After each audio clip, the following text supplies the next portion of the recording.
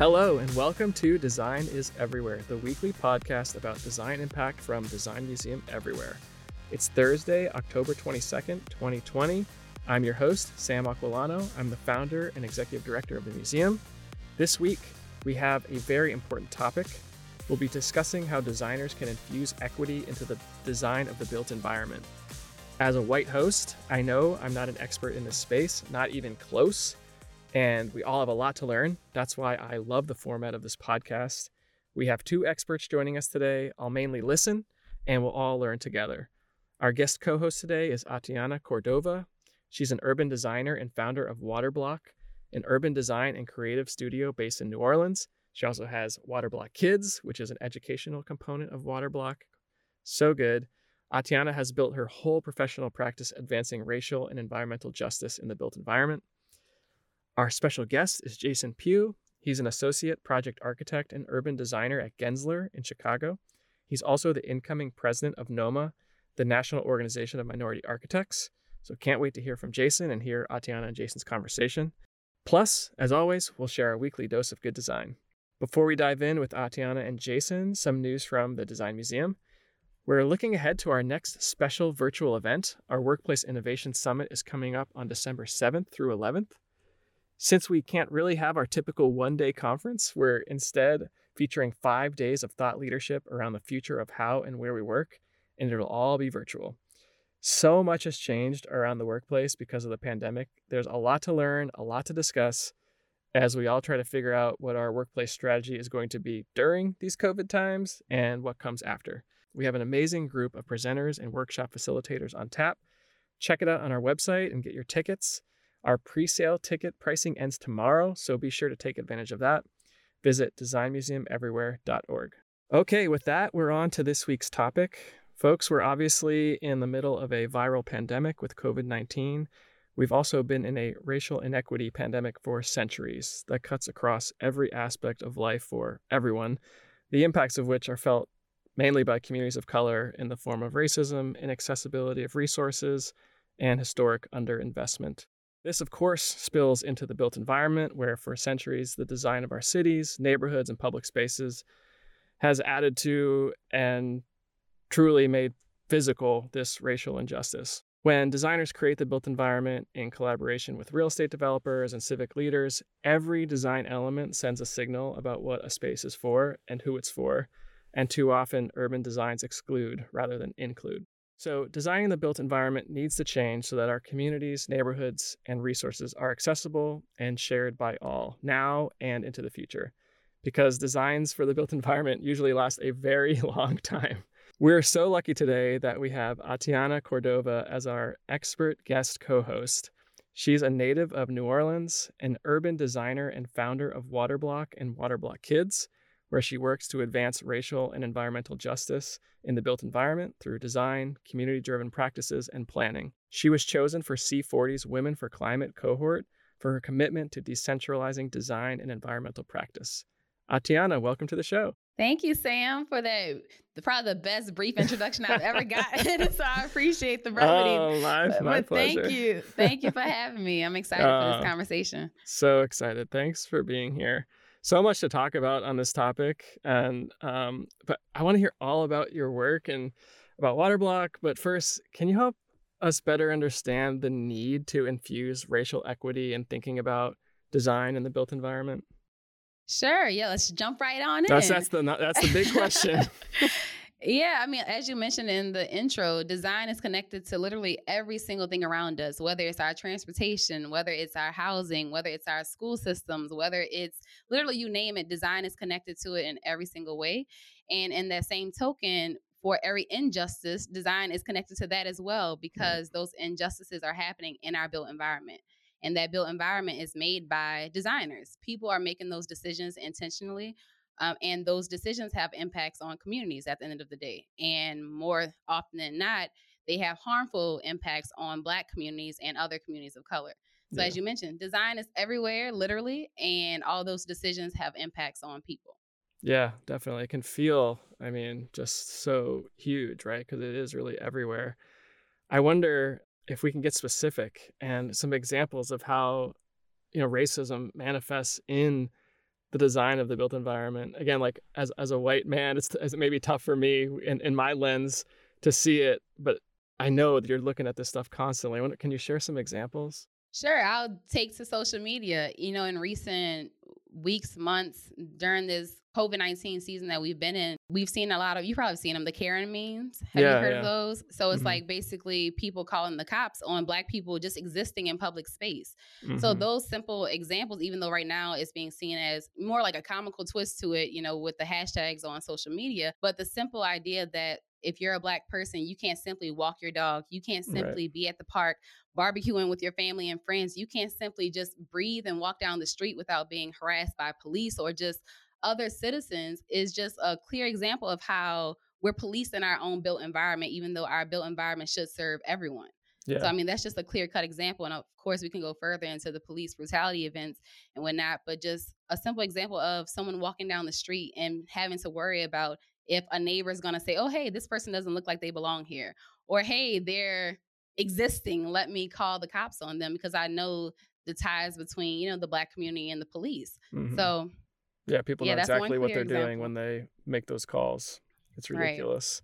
Right. Yeah, when my eyes have been definitely open to this as I see spaces that, like the physical actual form of them, the actual design, like a public park, I'm doing air quotes, that's actually like elevated up by a step. And oh, by the way, it's near a luxury hotel and their restaurant like spills out onto this public park. And so you might think, is that a public park?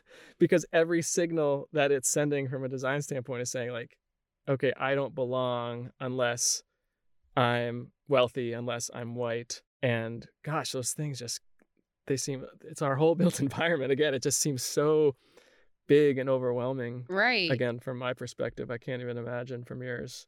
But even with just that simple idea, that's really the core behind why Waterblock was started, which is the Urban Design Studio. Yeah, tell us about it. I found it. Yeah, so Waterblock, in short, is an urban design studio where we work to advance racial and environmental justice through community engagement, urban planning, and design. But with that, really the driving question is, how do we make design more accessible and decentralize design practice? Because exactly that example that you're mentioning is if we have these quote unquote public spaces that are supposed to serve the entire public, but they're not, it begins to start the question, then who is that public? Right. Because it's not serving all of us. So how do we create design in a way going forward that starts to break down those barriers and really address access, the question of access, because that's what it comes down to at the end of the day. Yeah, and tell me about the Waterblock Kids. I know there's an educational component, which seems like foundational to this whole thing. Right. So yeah, well, Waterblock Kids, in the same breath, it's all about how do we teach kids about design. So we're talking architecture, landscape architecture, urban planning, and real estate, but through a social justice lens, because as mentioned earlier, everything is connected to design in some way. And I think it is a fundamental disservice for us not to be teaching our kids about design in primary education. So really what the focus of that program is really teaching kids in elementary school what design is and how it's connected to anything and everything around them. So whether they want to be a doctor eventually, whether they want to be whatever their career focus is, if it's not design, it's still connected to what's happening in our built environment, regardless. Totally. Yeah, so everyone really, is affected by it, right? So you want to have some say in it. Exactly. So really approaching it from a lens of, everyone's a designer because we all have an experience with the built environment. So really just trying to teach kids and reach them at a younger age, because I know for myself, I don't know about you, but I wasn't exposed to design until high school. Yeah. And when I was exposed, I was like, wait, what? Like, how have I never heard what an architect was? Like, this does not make sense. And I was introduced to it from the lens of Hurricane Katrina, so not a positive lens, but in the same sense, it's like, this is a huge disservice, and it's all by design that we're not teaching them this. So trying to break that chain. Yeah, I mean, I can just see this world where like more people are aware of design and therefore like demanding good, equitable design. So I love the two sides of the coin that you're working through. I think it's really smart. Thank you. I wonder, can you share like a recent project that maybe either you've done or that you've seen that you think is characterized by this like focus on equity? And we haven't even gotten to the environmental justice part that's also intertwined. But yeah, any recent projects that are exciting? Yeah, so this past summer we formally launched Water Block Kids. So prior to we were doing, school workshops and after school programs, but given this COVID season that we're in, we completely moved virtual. So we Nice. hosted our first virtual summer camp for kids, and it was just amazing just seeing the kids connect across the country and just talking about one what they're going through right now during this time. I mean, I think oftentimes we kind of exclude kids from the conversation of what's going on in the world, but they're watching and they're fully aware of what's happening, in their communities. So it was Oh yeah. great just to engage them where they were in this conversation, to get their feelings about COVID, to connect it to, our school system and how design's connected to that, and these just different layers of their experience in the program. It was amazing. And I feed off those types of energies and that Oh, type I of bet. curiosity. Yeah. But yeah, and then with Water Block, of course, like many people, a lot of our projects were delayed earlier on in the year, but we're finally getting the ball back rolling, which I'm excited about. So we're about to start a really great wetlands project here in the city, dealing with stormwater management and how we you just think about water differently and really start to reduce some of that flooding that we see in our communities. So yeah, we're excited. We have some great things about to come up. Yeah, that's so cool. It definitely seems like community is such a big part of what you do. Like just researching some of your projects. Like it's not like I'm just like swooping in. It's like you're really pulling people together, which I mean, that's the basis of design. I think many designers have forgotten Well, that they were never piece. taught it. Let's be Yeah, maybe clear. They that's were the never problem. taught it, which is a whole nother conversation around education reform, because we're Totally. not teaching our designers in school how to do things differently either. Yeah, the people aspect in the community section notion and how important that is to design. I mean, it seems like it's huge in your work. It should be huge in everyone's work. So yeah, with that part, it goes back to who are we designing for? Like all of these design decisions have an impact on people at the end of the day. So it was important when I started Waterblock that was a central part of our work. It's like, how do we connect with community and meet people where they are so that they see themselves as designers? Because if you have an experience with the built environment, then you're just as much an expert as I am being in this role. So, and that's how I see it. I don't see it as a hierarchy system where it's like because I went to school for architecture or, disaster planning that I'm up here and you're down there. It's more so we're both experiencing this thing, which is the built environment. So now how do we come together to Mhm. make this thing great for all of us? Yeah. So Oh, I love it. I wish all designers thought that way. Maybe if we're both successful, that'll happen. Because it just one seems day at a so critical. time. One day at a time. Yeah, they say eat the elephant with a spoon, one day at a Yeah. time. I love it. Let's get in, you mentioned Katrina, and that kind of connection between, racial and environmental justice seems so important in your work and so important for us as a society. Can you help us make that connection? Again, because I know you're working that space. Wait, can you repeat the question?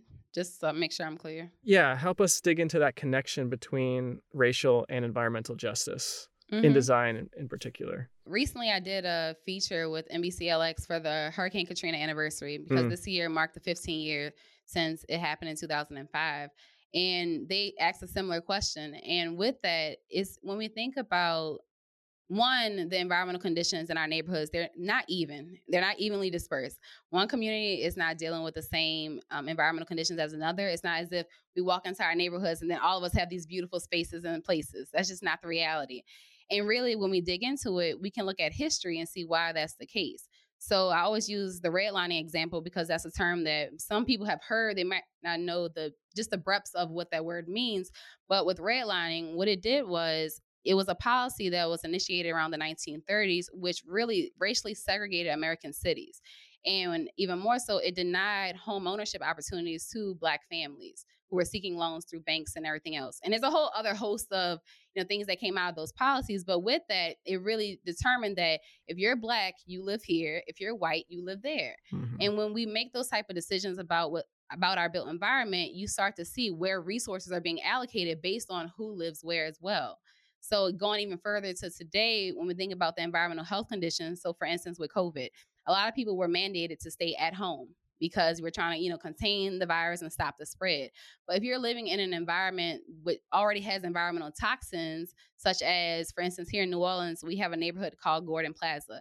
And they're living on toxic soil. Literally, Mm. for generations, their family members have been dying because the city sold them land on top of toxic soil.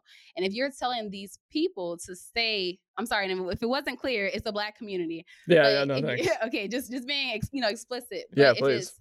But if you're telling groups of people to stay home because of COVID and they're already dealing and living in an environment that's already full of toxins, you're just furthering the environmental racism that they're already Right. enduring Yeah. when, these current conditions come up. So really, once again, what's happening in our built environment is not evenly dispersed. Everyone's doesn't have a positive experience. And the more and more we go through these injustices that happen, it just continues to layer those issues and deepen the impact that it's having on Black communities and other communities of color.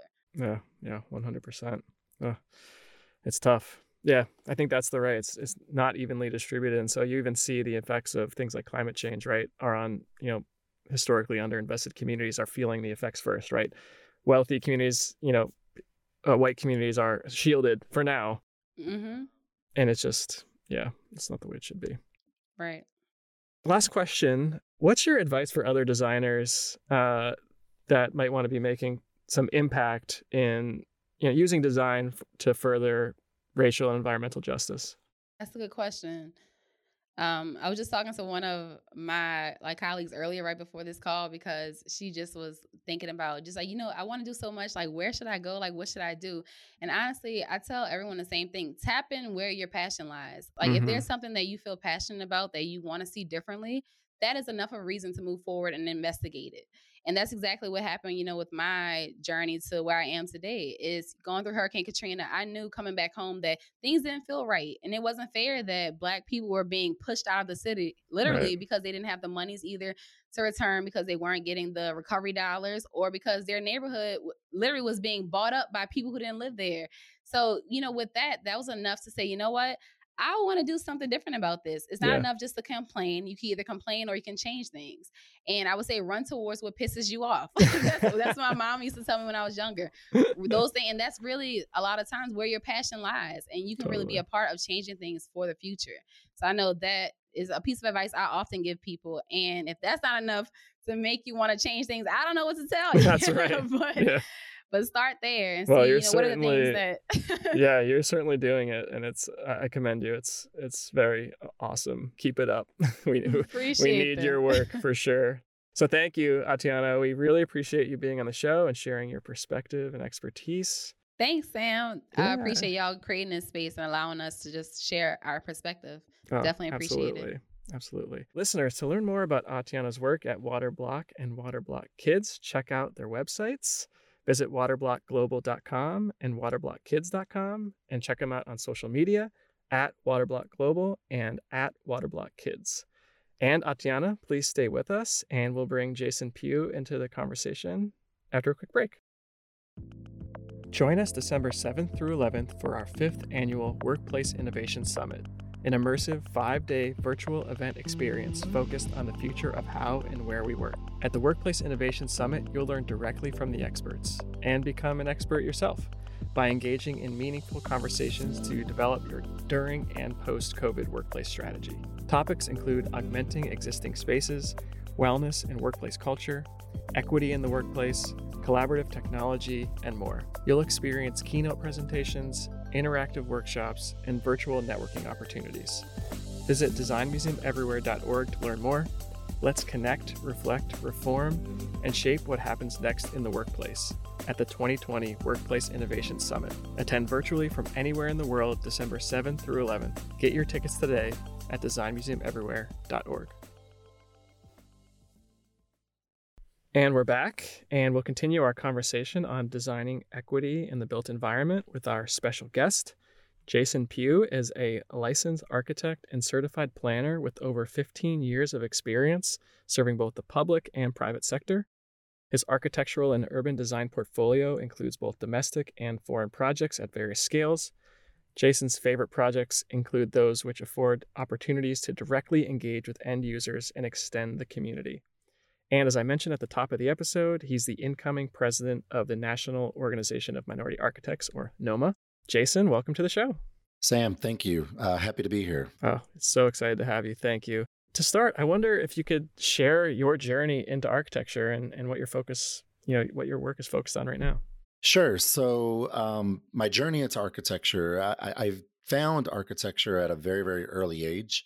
Ironically, so growing up, I was very involved with the visual arts. and was born and raised in Denver, Colorado, and participated in various design focused, art focused programs in middle school and high school, and had some amazing mentors that were around me who kind of helped me and guided me, and taught me different mediums. And I was kind of getting to a point where I don't want to pat myself on the back, but I was fairly successful as a youth artist, and was really trying to just understand what my trajectory was and what my next steps were. And looking at the mentors around me, all of them amazingly accomplished artists, but a lot of them filling the typical cliche starving artist label, wanted to find something that was still connected to art. I could utilize my artistic skill sets, but there was a clear path for me to take. It was something that had a respected profession, clear timeline in terms of school, and becoming a professional, and that was architecture. Hmm. And I believe it was an art teacher actually that maybe recommended and dropped architecture. Um, you know, Planted that seed at a very very early age, but for whatever reason, it stuck. And despite not knowing any architects growing up, especially any Black minority architects in Denver, but for whatever reason, it stuck, and just kind of moved forward from there. So I attended undergraduate school at Howard University in Washington, D.C. And then immediately upon graduating from Howard, uh, went to Columbia University in New York, where I got a master's degree in architecture and urban design. Hmm. So fast forward a few years later, moved to Chicago, and I've been here now for about 13 years, and got re-engaged with Noma, and since that time I've spent a lot of time both as a professional, both architect and urban designer, kind of jumping back and forth, working on community master planning projects, and in some Nice. unique particular cases, finding opportunities to take that on through construction documentation. And then also just very, very passionate and active when it has come to both NOMA and the ACE mentorship program. Just Oh, it's a great program. trying to, it's an amazing program. Hmm. So yeah, just with the focus on inspiring and guiding the next generation. So That's awesome. Let's just give a shout out to all the mentors that helped all of us oh my get into goodness, design. And it sounds like you're full circle now mentoring others, which is phenomenal. That's great. absolutely, Yeah. absolutely. Any recent projects or current projects you're excited about that you're working on in the architecture space? Sure. So, you know, as you kind of mentioned in my bio, I think, my favorite projects are the ones that I get opportunities to directly engage with the community residents, the end users, the stakeholders, and of course the client, the developers and whatnot, and really just trying to kind of create a collective voice and ownership across the Mm. board. So those community master plan projects, there's a few in particular that I've been blessed and fortunate to work on in my time with Ginzer, working as part of their planning and urban design studio. The client itself for a couple projects has been the Chicago Housing Authority, Mm. and we've worked on a few community-based master plan projects for some former Chicago housing, public housing sites. So a few months ago, we lost the late John Lewis, and I know the world mourned that loss just because of his leadership during the civil rights movement, but also his role as a congressman. And so one of his infamous quotes, I'm going to just read it out loud, and then I'm going to ask a question to go along with it. But do not get lost in a sea of despair. Be hopeful, be optimistic. Our struggle is not the struggle of a day, a week, or a month, or a year. It is the struggle of a lifetime. Never ever be afraid to make some noise and get in good trouble, necessary trouble. So, just reflecting on the words of John Lewis, I want to know, what good trouble are you getting into these days, if any? Well, to be honest, I suppose during crazy, unprecedented times like these, I'm actually trying to stay out of trouble if I can help it, good or bad. Yeah. I mean, this year has been crazy, and I'm talking one hit after another crazy. And like most of you, I was caught flat-footed, and I've just been trying hard to gather myself, stay grounded and focused on what's truly important, and in which during these times is just health, family, and our extended communities. But to be more direct, and I guess answer your question in the spirit of John Lewis and good trouble, I suppose I've I've used this strange moment in time that we're in to turn up the spotlight and speak more truth to power when the opportunity presents itself. And, when this, of course, within the long established constructs of the architectural design industry, just to highlight the inequities within the profession that have plagued us for decades and have long been ignored. So, I've engaged, spent a lot of time engaging in just direct dialogue with allied organizations, and I've had some really tough conversations with my peers and leaders from different organizations and firms about, ways we can move the needle Mm. in a meaningful and impactful way and diversify the face of architecture, which to date has remained a white male dominated profession. Yeah, I'm curious to know. So, with this time that we're in, with everyone, it sounds like everyone's preaching hashtag equity in this moment right now.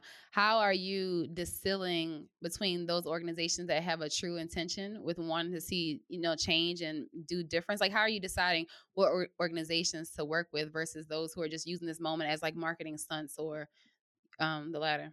Well, it's funny on a lot of different panels and conversations and discussions that I've been a part of in interviews. Diversity, equity, inclusion; those have become watered down industry buzzwords, and I'm very blunt and direct about that. I mean, like to your point, you see it on marketing publications for firms, and when you engage in certain conversations and you connect with different firms, potential sponsors, partners. I think, as time goes on and things shake out, everyone's cards I think, eventually revealed. And so we're at this moment where, we're in a heightened crisis, in a dual crisis, both as it relates to the pandemic, but also just the social climate and everything that we're dealing with as it relates to equity, diversity, and inclusion. And, we are engaging in those discussions, and we're open to bringing on new partners as long as they're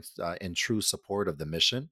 As you alluded to, like during this time, it is easy for a lot of people to hop on this bandwagon of the hashtag equity, mindset. But at the end of the day, those true colors reveal themselves in due time. Hmm. So, also just thinking about, well, one, congratulations on your incoming role as the NOMA president. I'll also be taking on a new role within the organization as the university liaison for the South region. So, excited about working under your leadership. That's right, and Yeah. we're excited to have you on board. Actually, in this moment, could you share more about NOMA? Because I think many of our listeners might not know what it is. Sure. So, NOMA, the National Organization of Minority Architects, is a nonprofit organization.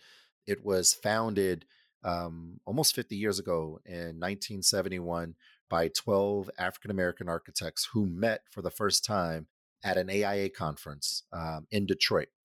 And it was formed for the purpose of minimizing the effect of racism on our profession, and today serves as a safe haven for architects of all origins who seek inclusion in the design industry. Mm.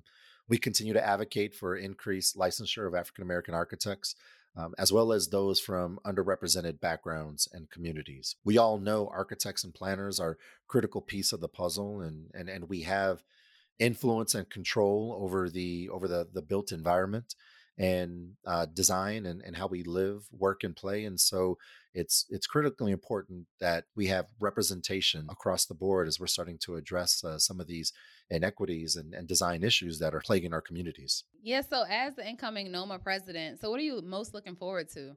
I think everyone within NOMA would agree that Kimberly Dowdell, the current national NOMA president, and she has done an amazing job steering the ship Yes. and leading this great organization during one of the most difficult and unprecedented moments in the history of our country. And I acknowledge that I have some mighty large shoes to fill. My focus is going to be value. I want there to be inherent value for our members and our partners to be a part of NOMA. So, I'm curious to know also, do you have an agenda or a list of goals or even just focus areas that you want to tackle as you move into this leadership position as well? I do, at least with Kim. The current NOMA platform for her administration in 2019 and 2020 was All In for NOMA, right? And all was or is an acronym for Access, Leadership, and Legacy. And it was created by Kim and her team, to promote more diversity and accessibility create new leaders amongst our ranks, and reinforce NOMA's rich history. So, and then also the acronym ALL is used as a sign of inclusivity, a signal to all that we are stronger together than divided. We're not just what's labeled as a Black organization. We are focused on being inclusive with that mission. We are focused on being inclusive with those targets. And we recognize that we need help from all people in the industry to make an impact and move the needle forward during this pivotal moment. So, one of my goals for the next 2 years as the next NOMA president is to build upon these same ideologies, the great work and progress that Kim and the current national board and staff have accomplished during her tremendously impactful administration. And together, Kim and I, we've worked lockstep over the last year to ensure that the new programs created during her administration will continue on and be expanded in creative ways, and just try to find ways to meet the needs of our valued members and reinforce the value of being a part of NOMA. Yeah, well, I'm looking forward to, and that's an understatement in itself as well, just you continuing out these, these torches that have been passed down throughout the generations. And I'm just excited to see what you bring to the table also. Absolutely. Absolutely. Yeah, we are, so everyone has asked me, so what's your platform? And I say, well, we're still all in, Right. I'm not, I don't want everyone to think That that we're doesn't change. deviating from the all in platform. Right. But I will say that there will be an expanded platform that's focused on, education, elevation, and empowerment. So what you'll see, and, we're still kind of baking through it, is the educational piece within these three buckets. The educational piece will tie into a rebranding and expansion of Project Pipeline. So for most people, when they hear Project Pipeline, as it's associated with NOMA, they immediately think of our architectural summer camps that take place, for middle school students and high school students.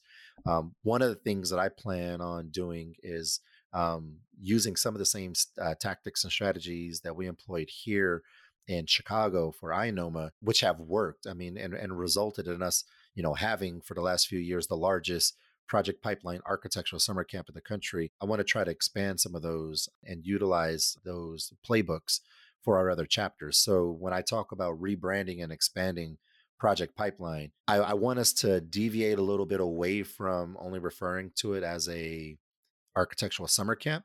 And I want it to be this overarching umbrella that encompasses any and all programming, all the way from K through 12, all the way through licensure. So everything kind of falls underneath the Project Pipeline umbrella, right? Because again, it's about creating this pipeline. So there needs to be very tactful programming for introductory camps for young students in middle school, more partnership and connection and relationships with high school students, with allied organizations like ACE and a few other national entities, more infrastructure support, scholarships, resources for our NOMAS students. And then when the students get out of college and become young professionals, whatever it takes, any type of resources, and programming that we need to get these young professionals licensed. So in my mind, that's pipeline, all the way from the start to finish. And so, and I want that to be just a universal branding that'll happen across the country. Another piece under the education. So I believe I'm one of the most recent, well, I think the last NOMA president that was an alumni of an HBCU might have been Kathy Dixon, and she was several presidential administrations ago. So with me being, the incoming president and having such strong ties, and being a proud alumni of an HBCU and Howard University, I want to see us devote a little bit more focused attention and resources to our HBCUs. I think that relationship could most certainly be stronger. NOMA could definitely be a pivotal part in leading that charge. And so there's two things that I've kind of been floating out there and working on with my team. One is the very first thing will be a creation of an HBCU advisory board.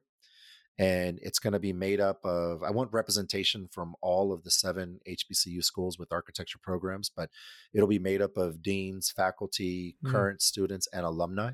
an HBCU adoption program. And this is something that I've kind of been thinking through as well, just with my own time working at large global firms like HOK and now Gensler. And within this, within the HBCU adoption program, I want to work with multiple medium and large size firms in various cities throughout the South and the East Coast, and connect them with the closest HBCUs. So together, these firms can collectively adopt a program, adopt a school, and support these architectural programs and provide more direct opportunities to the students. And so, Atiana, you as the Southern University liaison, I'll be working with you closely on this, to really get this program off the ground, because the student piece is going to be really, really critical. Thank you both. Thanks for a great conversation. Great questions, Atiana and Jason. Thanks for sharing your thought leadership with us. Absolutely. Thank you for having me. Yeah, listeners, check out Jason's and the team at Gensler's work across many sectors of design, including architecture and the built environment. Visit Gensler.com. And I'll do another plug for NOMA. Be sure to check out the National Organization of Minority Architects. They have some great resources and events. There's chapters across the country. Visit their website, noma.net.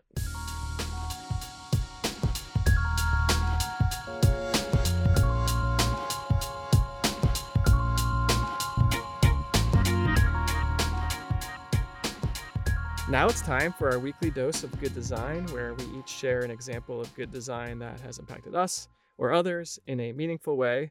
I will kick things off.